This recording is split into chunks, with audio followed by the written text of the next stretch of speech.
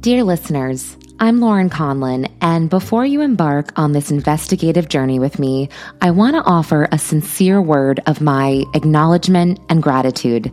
When I, as the host, first set out on this path, I was admittedly very green.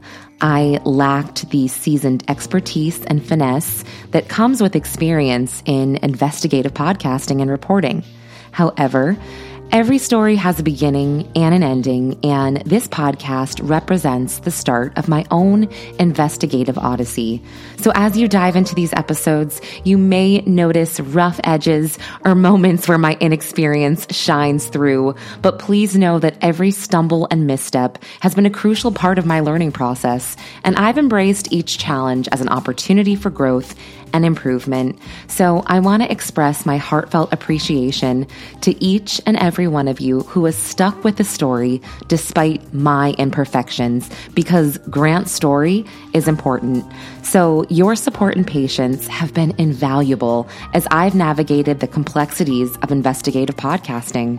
And your feedback, whether constructive criticism, words of encouragement, or maybe something that wasn't so nice, has helped me and helped shape this podcast into what it is today. So without further ado, here is Corruption: What Happened to Grant Solomon. Mother's Day is around the corner. Find the perfect gift for the mom in your life with a stunning piece of jewelry from Blue Nile. From timeless pearls to dazzling gemstones, Blue Nile has something she'll adore. Need it fast? Most items can ship overnight. Plus, enjoy guaranteed free shipping and returns. Don't miss our special Mother's Day deals. Save big on the season's most beautiful trends. For a limited time, get up to 50% off by going to BlueNile.com. That's BlueNile.com. Hey, it's Danny Pellegrino from Everything Iconic. Ready to upgrade your style game without blowing your budget? Check out Quince. They've got all the good stuff, shirts and polos, activewear, and fine leather goods, all at 50 to 80% less than other high-end brands. And the best part? They're all about safe, ethical, and responsible manufacturing. Get that luxury vibe without the luxury price tag. Hit up quince.com/upgrade for free shipping and 365-day returns on your next order. That's quince.com/upgrade. Many of us have those stubborn pounds that seem impossible to lose, no matter how good we eat or how hard we work out. My solution is PlushCare.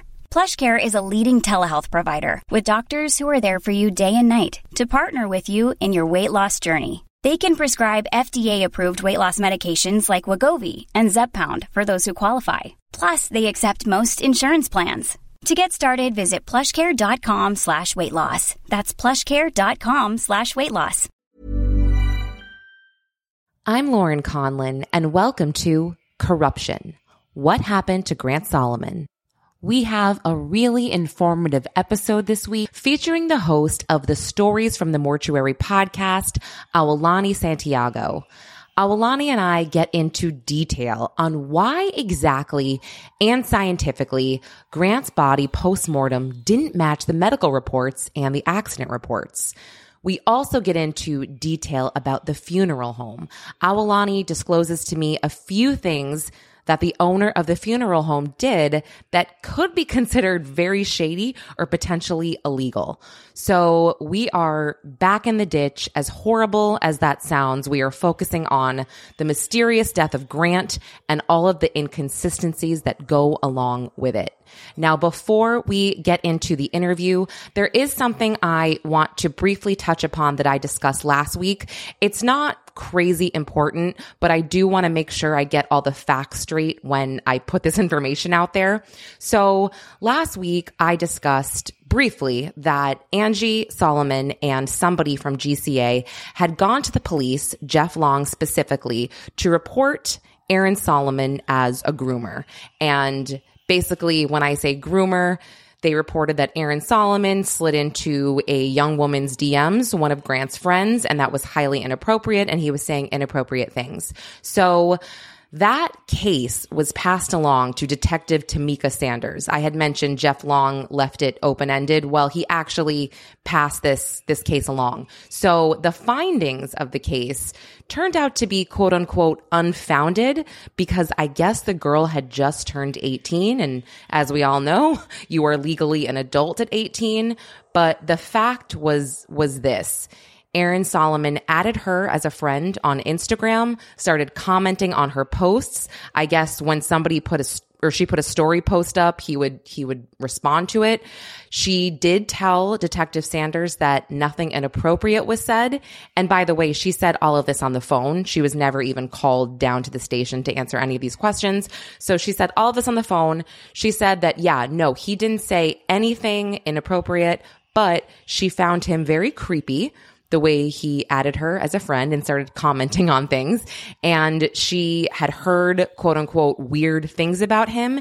And she also found it very odd that he would hug his daughter Gracie for long periods of time and awkwardly play with her hair or Gracie's hair, when it was very clear that she did not want anyone to play with her hair, especially her father. So yeah, none of that is illegal, obviously, or a crime, but I definitely felt the need to clarify all of that and just sort of add that, sure, maybe the claims were unfounded because she was 18, but I do find that very weird because it's not like this young girl was family friends with the Solomons. So it's not like she was spending, a lot of time at Aaron Solomon's house with Grant and Gracie. It wasn't like that. He just randomly added her. So I would say it's more believable / okay if it's like a family friend type of thing. But this was not the case at all.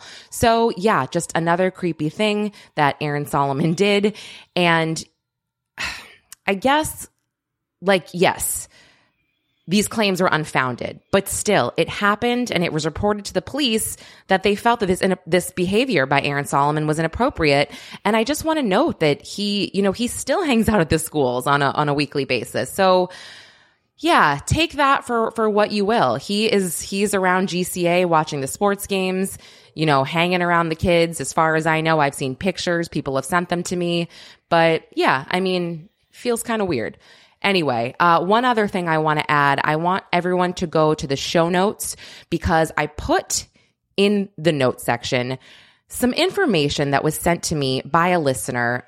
We also follow each other on Twitter. He's wonderful. He lives somewhat nearby Gallatin, and he drove to Gallatin over the weekend, and he did an accident reconstruction on his own. And it's much easier for you to read in the notes because it's very mathematical. He really focuses on the position of the tires, where Aaron Solomon said that the tires were at a 90-degree angle. He basically goes through this whole thing and says, nope, it's impossible. They would have to be at a 30-degree angle. So go to the notes. You'll see what I'm saying. He also makes it a point again, I write all of this out, but he makes it a point to try to get his car to switch gears while he's halfway in the ditch.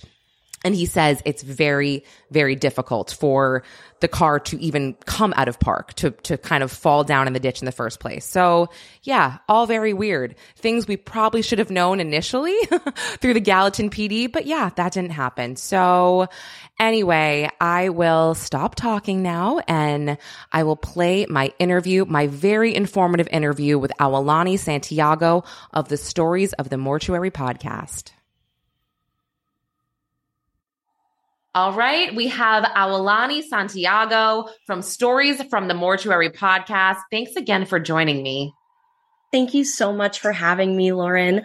My name's Awalani, just like you said. I host Stories from the Mortuary. As of right now, I am about 2/3 of the way through my mortuary science program at St. Petersburg College. This semester, because I am taking summer classes, I'm in funeral law and then funeral services, marketing, and merchandise. So that's all about selling the caskets and urns and what merchandise we offer. So even though I haven't worked in a funeral home, I still am, studying right alongside with everyone else who's in these classes getting ready for the national board examination. The one thing about funeral services is that even though there is a kind of like federal regulation through the Federal Trade Commission, the FTC. Every single state has their own set of laws. So I still have to study everything specific to Florida. But the national board examination is going to be kind of we're all taking the same type of exam. But that's where I'm at right now. You're located in Florida then? Yes, Florida-based, Okay. Orlando. Yeah. Okay. Good to know. So what is your background on science? I plugged your podcast, your episode, Something Rotten in the State of Tennessee, because I found it to be so informative. And because you go into this detail that I could barely understand at some point, I'm just like, wow, this is incredible. So yeah, tell us about just your science background before we get into things. Yeah, definitely. So funny enough, I actually also have a degree in theater, like you had mentioned. Yes. So I graduated from Florida State in 2019, and I have a bachelor's of arts in theater. So of course that's not related to science, but I was inspired to, go into the scientific field because I had always wanted to get into medicine. I wanted to be a doctor from a young age, just had the anxiety of working with living patients. So decided I could help those who no longer have a voice. And that includes those like Grant, because Grant isn't here to speak for himself anymore. Yeah, I agree. Yes, definitely. I haven't worked, like I said, in the science field yet, but I am a student of science. So I'm kind of learning right along with you, which is why when I was writing that episode, I had to do a lot of my own research, just figuring out some of that terminology, the medical paperwork, because the stuff that I study specifically is all the stuff with the funeral home. But as far as the medical jargon, it's very much the student approach where whatever you don't know, you ask questions on. But I also think that's a great way to approach this case, right? Whatever we don't know, we ask questions on and kind of investigate further. Yeah. And we've all had a lot of questions. A lot of us have had the same questions. And before we get into what you discovered about the funeral home and the funeral home director and the owner, I do want to go over with you Grant's body again and the biggest inconsistencies that you saw or you studied between his body postmortem, the accident report, and the medical report. Oh, yeah, definitely. So now from the paperwork, the only injury that was indicated on his body, besides that bruise on his cheek, was the scalp laceration. And on the paperwork, there are up to, I believe, 31 or 32 possible injuries that can be marked, including burn, abrasion, scratches. None of those are marked.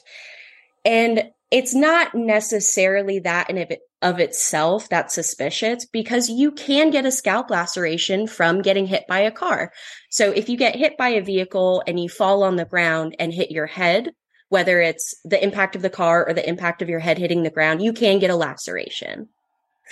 But as far as the fact that there is other injuries missing is what doesn't line up. So when I read, it was a medical journal published in 2016 that was talking about the injuries that occur with accidents about victims who get, drug underneath vehicles. And so this doctor went through all the different injuries. One of them is abrasion. And abrasion is that kind of like pulling and tearing of the muscle and skin. It's kind of like when you get degloved or something like that. He also mentioned burns because, if you're trapped underneath the vehicle, you get burned from the exhaust. And Grant was driving for almost an hour. That vehicle would have been really, really hot underneath. And on top of that, I believe it was about 85 degrees that day too. So you had the exterior heat just from the weather itself. So there were no cuts, no burns, no abrasions, no scrapes. And this is after being dragged almost 75 feet total. The parking lot is about 50 feet. The ditch is about 25 with rocks in it. And even if he wasn't drug long enough for him to have scratches, even his clothes would indicate something. So, where I work right now, I actually make costumes for Universal. And one of the things we do for distressing is we'll sometimes take sandpaper to fabric and you kind of, it's abrasion and you're weathering it. So you would be able to tell if his clothes were drug against that kind of gridded surface of the pavement. Another example actually occurs in the case of James Byrd Jr., which is one of the most infamous dragging cases out there. That was the man who had been dragged behind his truck. And what happened there is when they took his body in for autopsy, besides the fact that his body wasn't whole when they took him in, they actually found pieces of gravel and pavement all the way up into his groin, embedded in his skin. So that would be considered a foreign body, again, on that medical checklist.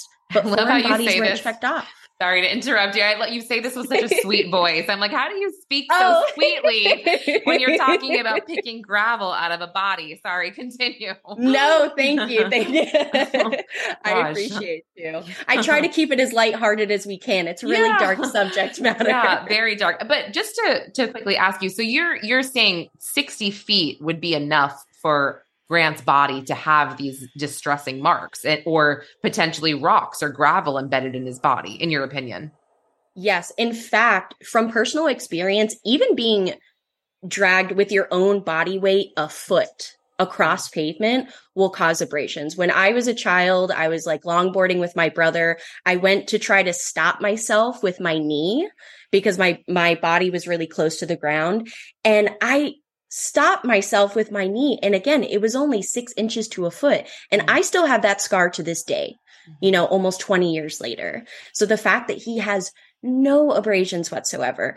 And some of the abrasions that are specific to those dragging injuries, they call them the injuries, they have a target-like appearance. And pretty much like if you have a rounded surface, that round part at the top is going to grind down more. Like if you had a jawbreaker, right? If you imagine a jawbreaker, you have all the different layers inside of that candy. You start sanding away at it and you look inside, you see all the different layers. And if you're dragged long enough, you can grind down to bone. Oh. In fact, they were even able to tell with James Byrd Jr.'s body that he kept his head up while he was being dragged because his brain didn't have injuries, but the rest of his body did. Whereas in that medical journal I was referring to, they weren't able to keep their head up. So they had abrasions all the way through their skull with exposed brain matter. So, and pretty much any way you slice it, even if you are being dragged a foot, but your skin is contacting that pavement, it's going to be torn away. There's going to be blood left behind. There's going to be possibly dirt in your skin. There's going to be other indications, but the fact that there was none of it is what's so just completely bizarre. Yeah, there was zero. And I guess the timelines are a little bit funny because the Gallatin PD did not put timestamps on some of their police reports. So I'm wondering, I guess, when they're speaking to Aaron Solomon about this and what happened, and they're taking these notes, I guess they're not processing this to go and ask maybe a paramedic or just take a peek down into the ditch to sort of look at his body. Because if they did, I find it really hard to believe that not one officer maybe would step up and say, wait a second, this doesn't make sense. That's pretty troubling to me. But I guess that's very eye-opening. I knew the term abrasion. I knew that there should be abrasions all over his body based on the dragging. But I think the way you just said that and positioned it makes so much sense. So thank you for clarifying that. Is there anything else you want to add about the body or the medical examination before we get onto the funeral home? Oh yeah, just one more thing just about the position of his body. So his head was facing toward I believe it was facing toward the building, and his legs were facing towards the sidewalk. And that is so completely bizarre because even if you did a simple experiment where you took a Hot Wheel car and a Lego person, now, regardless of where that Lego person is facing, if they're facing towards the car or away from the car, their feet are going to stay in place and their head that's what's going to reach the ground. It's the basic laws of inertia. An object in motion stays in motion. An object at rest stays at rest. So the fact that his feet were facing in the opposite direction indicates that he would have been hit from the opposite direction, because unless he was crouched underneath the vehicle and then just got pulled in a different, But again, we're going so far out of the realm of what even seems reasonable to try to justify that. And even if he did got folded underneath the car, why aren't there burns from underneath that? Where is it? I mean, even if you go to touch your tire outside just to like get something out of it, you get dirty just by touching it. Even touching sometimes, exterior parts of your car or underneath to grab something, you get dirty. So even if he wasn't there long enough to get burned, just touching that vehicle would have left something on him. You're right. And this is funny because this is my 4-year-old could make that assumption or come to that conclusion with his Hot Wheel and a Lego person. This is something that we've been saying over and over, which was one of the biggest red flags for police to say, wait a second, how did his feet end up facing the highway and his head end up facing the parking lot? That doesn't make any sense at all. So yeah, I mean, we could drive that point into the ground, but I won't. Absolutely. yeah, we really could. Now you, in your podcast, which I found incredible, and I put it in the show notes for this. And so if anyone wants to go listen, Awolani goes into detail about certain things that happened at the funeral home that I wasn't even aware of, that just really for Grant did not make sense for Grant. Could you just sort of go into that and just speak like no one's heard your podcast before? Because I think a lot of these people haven't. So yeah.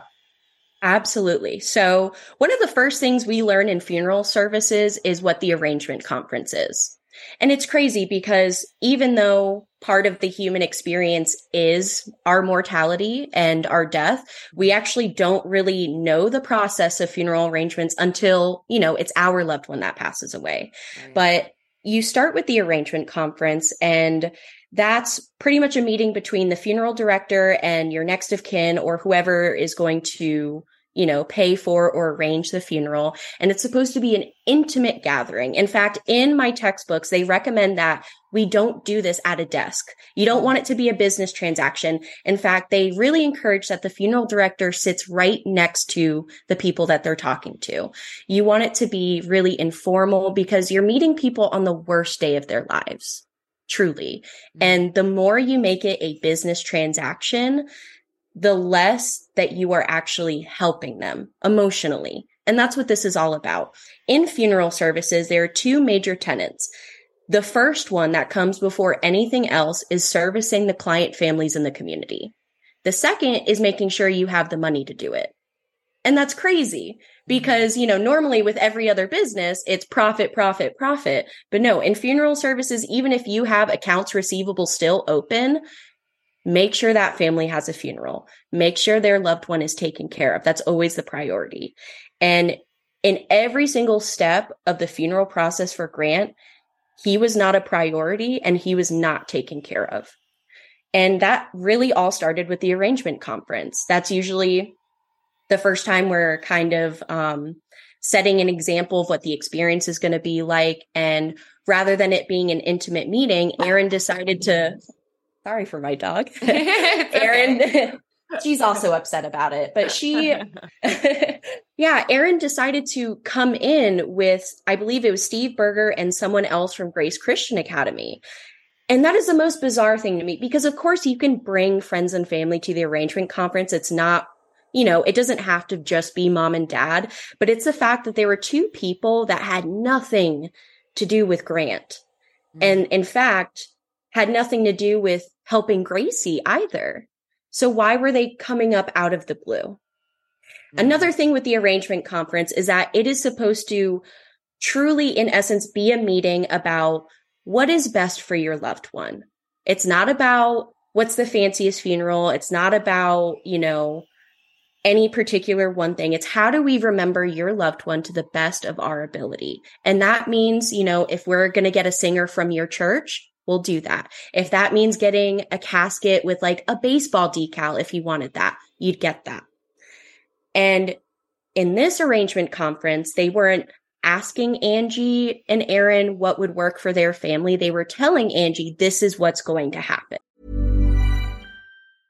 A lot can happen in 3 years, like a chatbot may be your new best friend. But what won't change? Needing health insurance. United Healthcare Tri-Term Medical Plans, underwritten by Golden Rule Insurance Company, offer flexible, budget-friendly coverage that lasts nearly 3 years in some states. Learn more at uh1.com.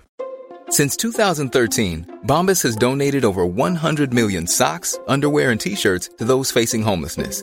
If we counted those on air, this ad would last over 1,157 days. But if we counted the time it takes to make a donation possible, it would take just a few clicks. Because every time you make a purchase, Bombas donates an item to someone who needs it. Go to bombas.com/ACAST and use code ACAST for 20% off your first purchase. That's bombas.com/ACAST, code ACAST. And that was such a red flag. That's not how funerals go. It's never been like that.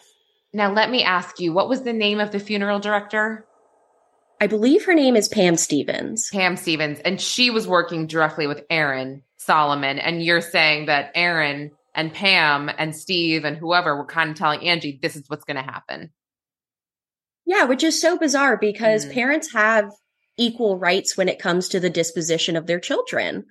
And that is a general thing. So the fact that they were taking the word of people who weren't even related to Grant over his own mother is just so unethical. And on top of that too, you have to fill out the release paperwork when you're at the hospital because you have to make sure that the remains get transferred safely, that they're going to the right funeral home, everything.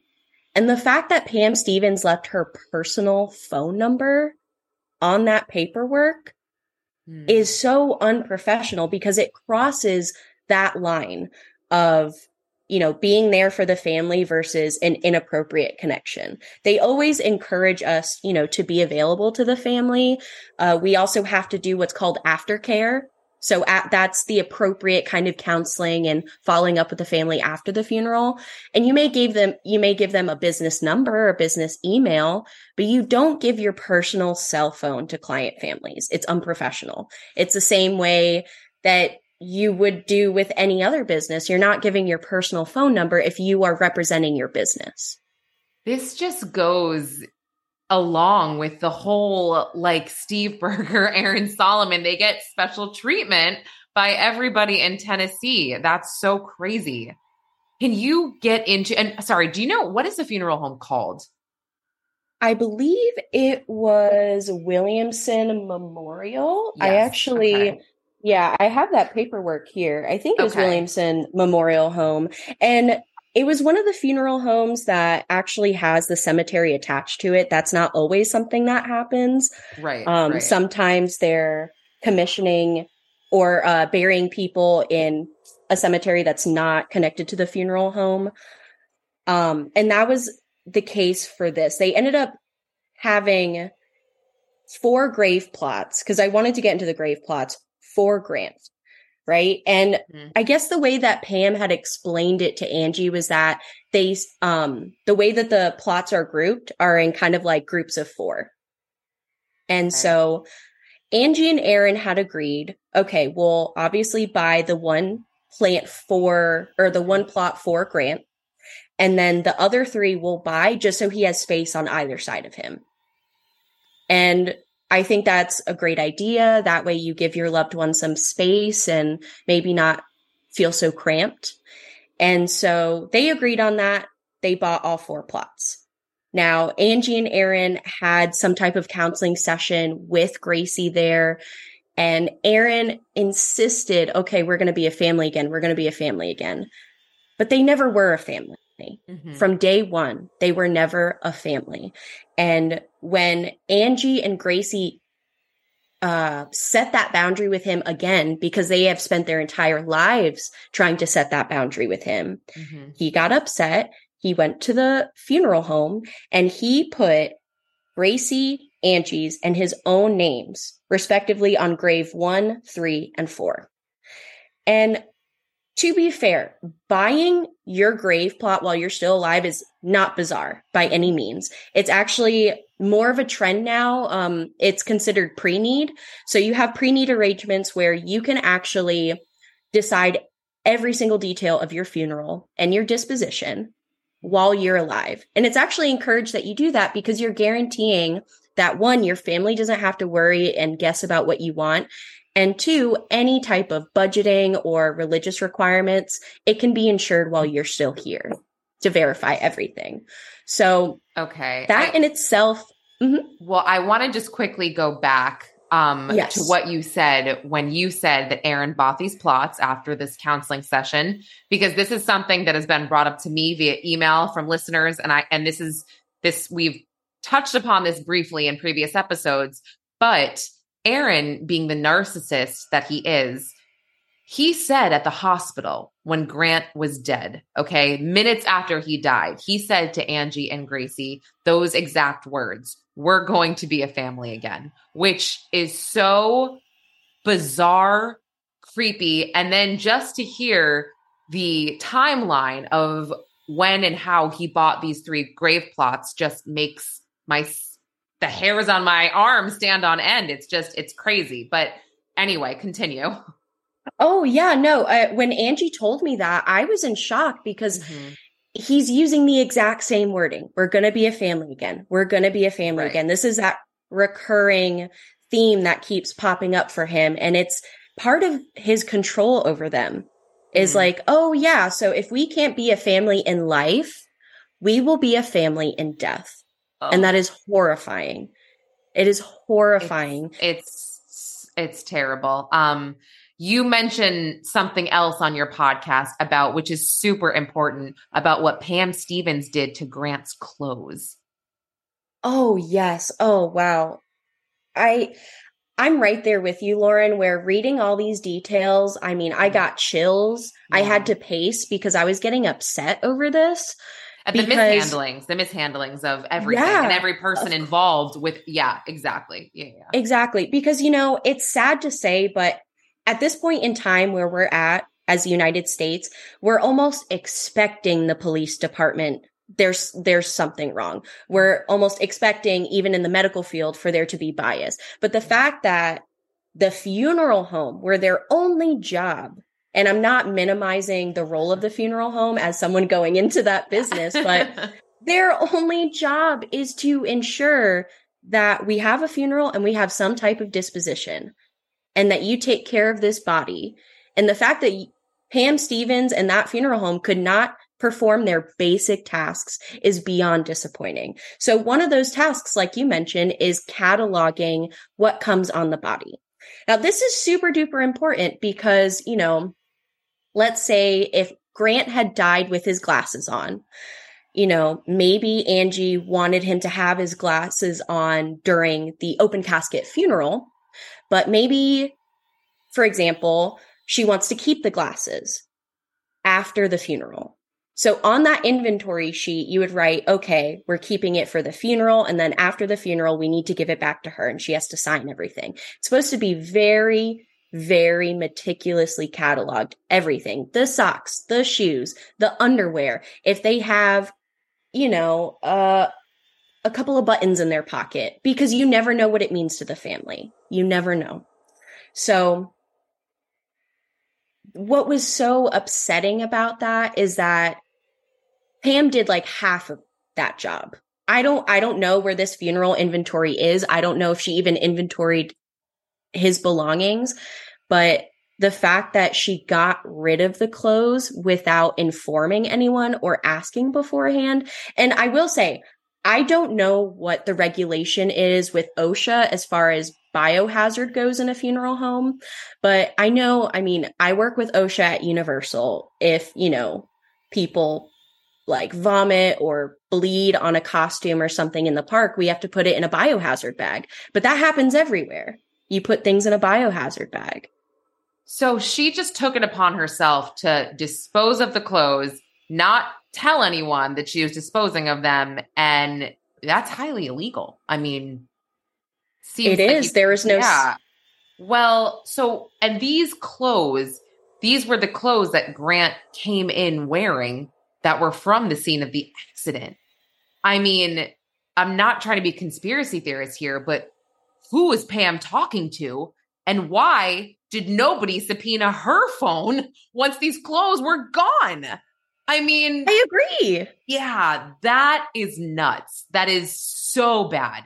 So bad. And then the last thing that you had brought up, which was just atrocious. And, I want to be sensitive in discussing this, but, Grant, when Angie looked at Grant's full body in the casket, tell me about that.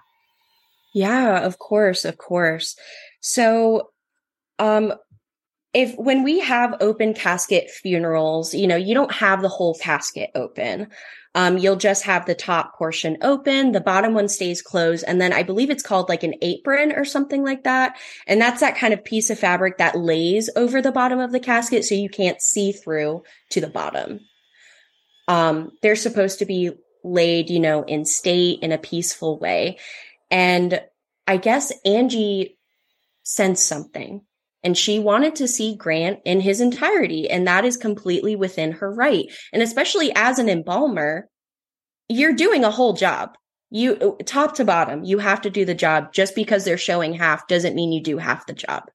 So they lifted the bottom half of the casket, and that's when she saw, I believe she said it was his ankle that was twisted or broken.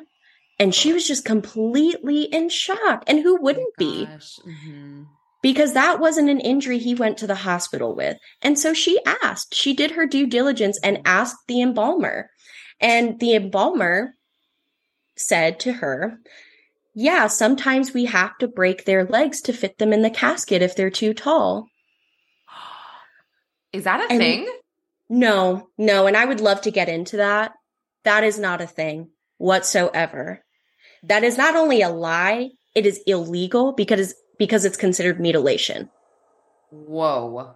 I guess we don't need to get too much into it just because I guess it doesn't help our case here, but it's important to note that this happened after the fact. So it just breaks my heart that they just did not take care of this poor sweet boy after he had been through so much. And the fact that Angie had to see this, that is just jarring. I can only imagine as a mother how jarring it would be to see my baby's foot like that. What? Absolutely. What is this? No, and she did inform me that it was like a family-owned, third-generation funeral home. And one thing that has been confirmed by my actual professors is that, yes, we teach you best practices in school. You learn best practices for your national board exam. But when you get to your actual funeral home and you're doing things the way that they've always done it, things change. But you still have to avoid liability. And actually, the reason I think this is still just as important, even though it's the funeral stuff, is because it shows that corruption that you've been talking about, because corruption is the biggest thing in this case from the start when he was alive all the way up past his burial. And the reason I bring it up too is because, again, I don't mean to put on my tinfoil hat here, but there is no reason to break his ankles. And what that indicates to me is that there's something to hide. Okay. I did not think of that, actually. Yes. Wow. I like to use other cases as precedent as an example, okay. Right? So in the case of Lavina Johnson, she was this young girl in the military. She was a Black girl. And it was the mid 2000s or something like that. And historically, there has been a problem with sexual violence against women in the military, especially women of color. Now, Lavina Johnson, she was found shot dead in her tent. They ruled it a suicide, even though the gun was way too large for her to have positioned it the way that they did. And the reason I bring up the funeral stuff is because they did the same thing to her, where any evidence that could have been gathered from her body was destroyed. So, when you shoot a gun, there's gunpowder residue on your hands that has to be tested. Now, because she had been sexually assaulted, but they didn't go after the guys who may have done it, she could have also had that DNA underneath her fingernails. But instead of testing her hands, they glued her gloves on her hands and shipped her out that way. Oh my gosh. Yes, at the funeral home. And her father, who is a doctor, and that's what it reminded me of Angie all over again. Her father, a doctor, is like, something is wrong here. Why would you glue the gloves onto her hands before even testing for evidence? So that's why, to me, again, not trying to sound like a conspiracy theorist, the only foreseeable reason to mutilate Grant's body is to hide something. This is so interesting. So the Williamson County Funeral Home not only burned or got rid of, I just say burned, sorry, they're not, I don't know if they burned them, I'm assuming, but she got rid of Grant's clothes and they broke his ankle. And yes. Yeah. And this case you spoke of, did they ever get the gloves off to test, or it's done at that point, right? It was done at that point. Yeah, okay. Because the glue that's on there, it destroyed all the evidence, because it's already hard to get DNA evidence on a porous surface like skin and stuff like that. So the fact that they had, I'm sure, already washed her hands, because you do have to wash the body, the fact that they glued it onto her hands already, all that evidence had been destroyed. And like I said, in Grant's case, it feels suspicious that they would feel the need to break his ankle to fit him in the casket, because that's also so against what you do in funeral services. When it comes to funerals, you don't change the body or the person to fit the merchandise. You wouldn't, even with clothes, right? So if your grandpa passes away and you want him to be buried in his wedding tux, right? But let's say grandpa gained 20 pounds. You don't take out grandpa's ribs to make him fit. Sorry, I'm not laughing. No, it's okay. I know. I know. And again, I'm not trying to be insensitive at all, but it's because it's so ridiculous and outlandish. That's what makes you know. Can you imagine? Don't you just pick up the phone and say, "Hey, Grant doesn't fit in the casket. Do you guys want to get a size up?" Oh no, let's break his ankle. Oh, and it's so wrong too. And that actually, like, by law, what I had learned recently, right? So the funeral director has to sign so many contracts when providing services. And so when the funeral director signs a contract to provide a specific casket, they are obligated to do so. And pretty much when you sign that contract, there's two types of warranties that are implied by selling a casket. And those are merchantability and fitness for a particular purpose. So that merchantability is the expectation that the merchandise is going to function in the way that the average consumer expects it to function. So for example, if you have your pallbearers, the people holding the casket, grabbing it by the handles, you expect the handles not to fall off. That's a given. Right. And that second part, that fitness for a particular purpose, that's the expectation that the merchandise that you purchase is going to function in the specific way that it was purchased. So an example of that is if a family buys a cardboard casket for a person who weighs 500 pounds, the funeral director has a responsibility to share with the family that that specific casket may not function properly for that specific decedent. And so that same tenet applies here. They knew that Grant was 6'3". The average casket fits someone up to 6'5". So that's our first red flag. They shouldn't have had to do that at all. Now, secondly, it is the funeral director, Pam Stevens' responsibility to make sure that she sells them a casket that's going to fit his body. So then let's ask ourselves. Yeah, exactly. So why would she sell a casket that's not going to fit him? And on top of that, too, there are actually ways to adjust the body if, the casket just needs to be an inch or two longer to accommodate them, because that bottom half stays closed. You can actually bend their legs. If you were laying on your back, right, on the beach. Yes. Your legs still bend. Of course. You're so right, Aulani. None of this makes sense. And I think speaking to you about all of this should really open our eyes from to all of the corruption from the beginning of Grant's life till like his afterlife. I mean, it's just so it's just not okay. I'm really distressed over this now that you put that in perspective for me. Well, thank you so much. I really appreciate you coming on and sharing all of this information. It's been so helpful. If people want to follow you or find you, where can they find you? Yes. So, of course, you can listen to Stories from the Mortuary anywhere you get your podcasts. So, Apple Podcasts, Spotify.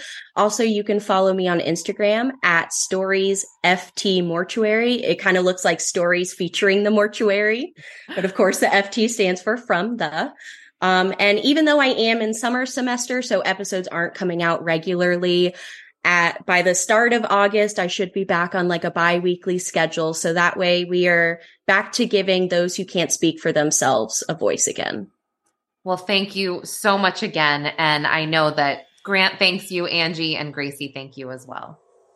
Thank you so much for having me. I really appreciate you taking the time out today. And we really need to get justice for this family. They deserve justice. They deserve peace. And we're going to keep fighting until they get that. Wow, she is totally amazing. And it still is just so frustrating to discuss all of these inconsistencies, all of these discrepancies, knowing that doctors like Ray Pinkston and people like Officer Ty Wilson basically closed the case. Yeah, this is what happened. Yep, this all makes sense. It's just mind-blowing to me.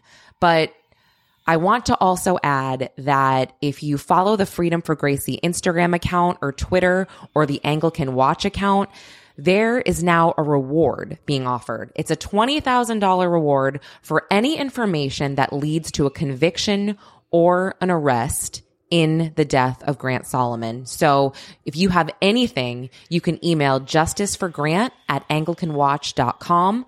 And as always, email me any tips or information you have. I do read through all of the emails and I try to respond to all of them. And they're very, very helpful. Really, really helpful. So thank you. And my email is lauren@magicshack.com. So again, thank you so much for listening. We'll be back with another episode next week.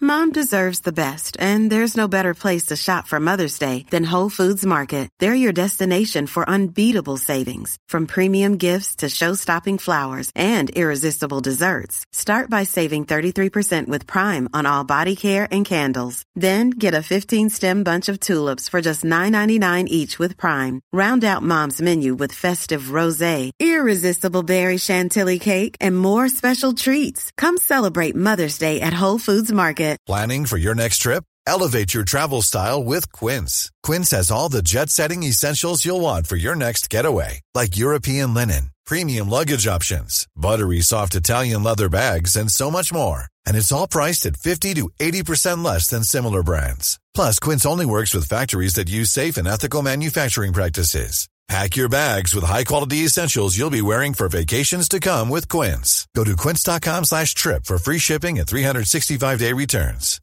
Imagine the softest sheets you've ever felt. Now imagine them getting even softer over time. That's what you'll feel with Boll & Branch's organic cotton sheets. In a recent customer survey, 96% replied that Boll & Branch sheets get softer with every wash. Start getting your best night's sleep in these sheets that get softer and softer for years to come. Try their sheets with a 30-night guarantee. Plus, get 15% off your first order at bollandbranch.com. Code BUTTERY. Exclusions apply. See site for details.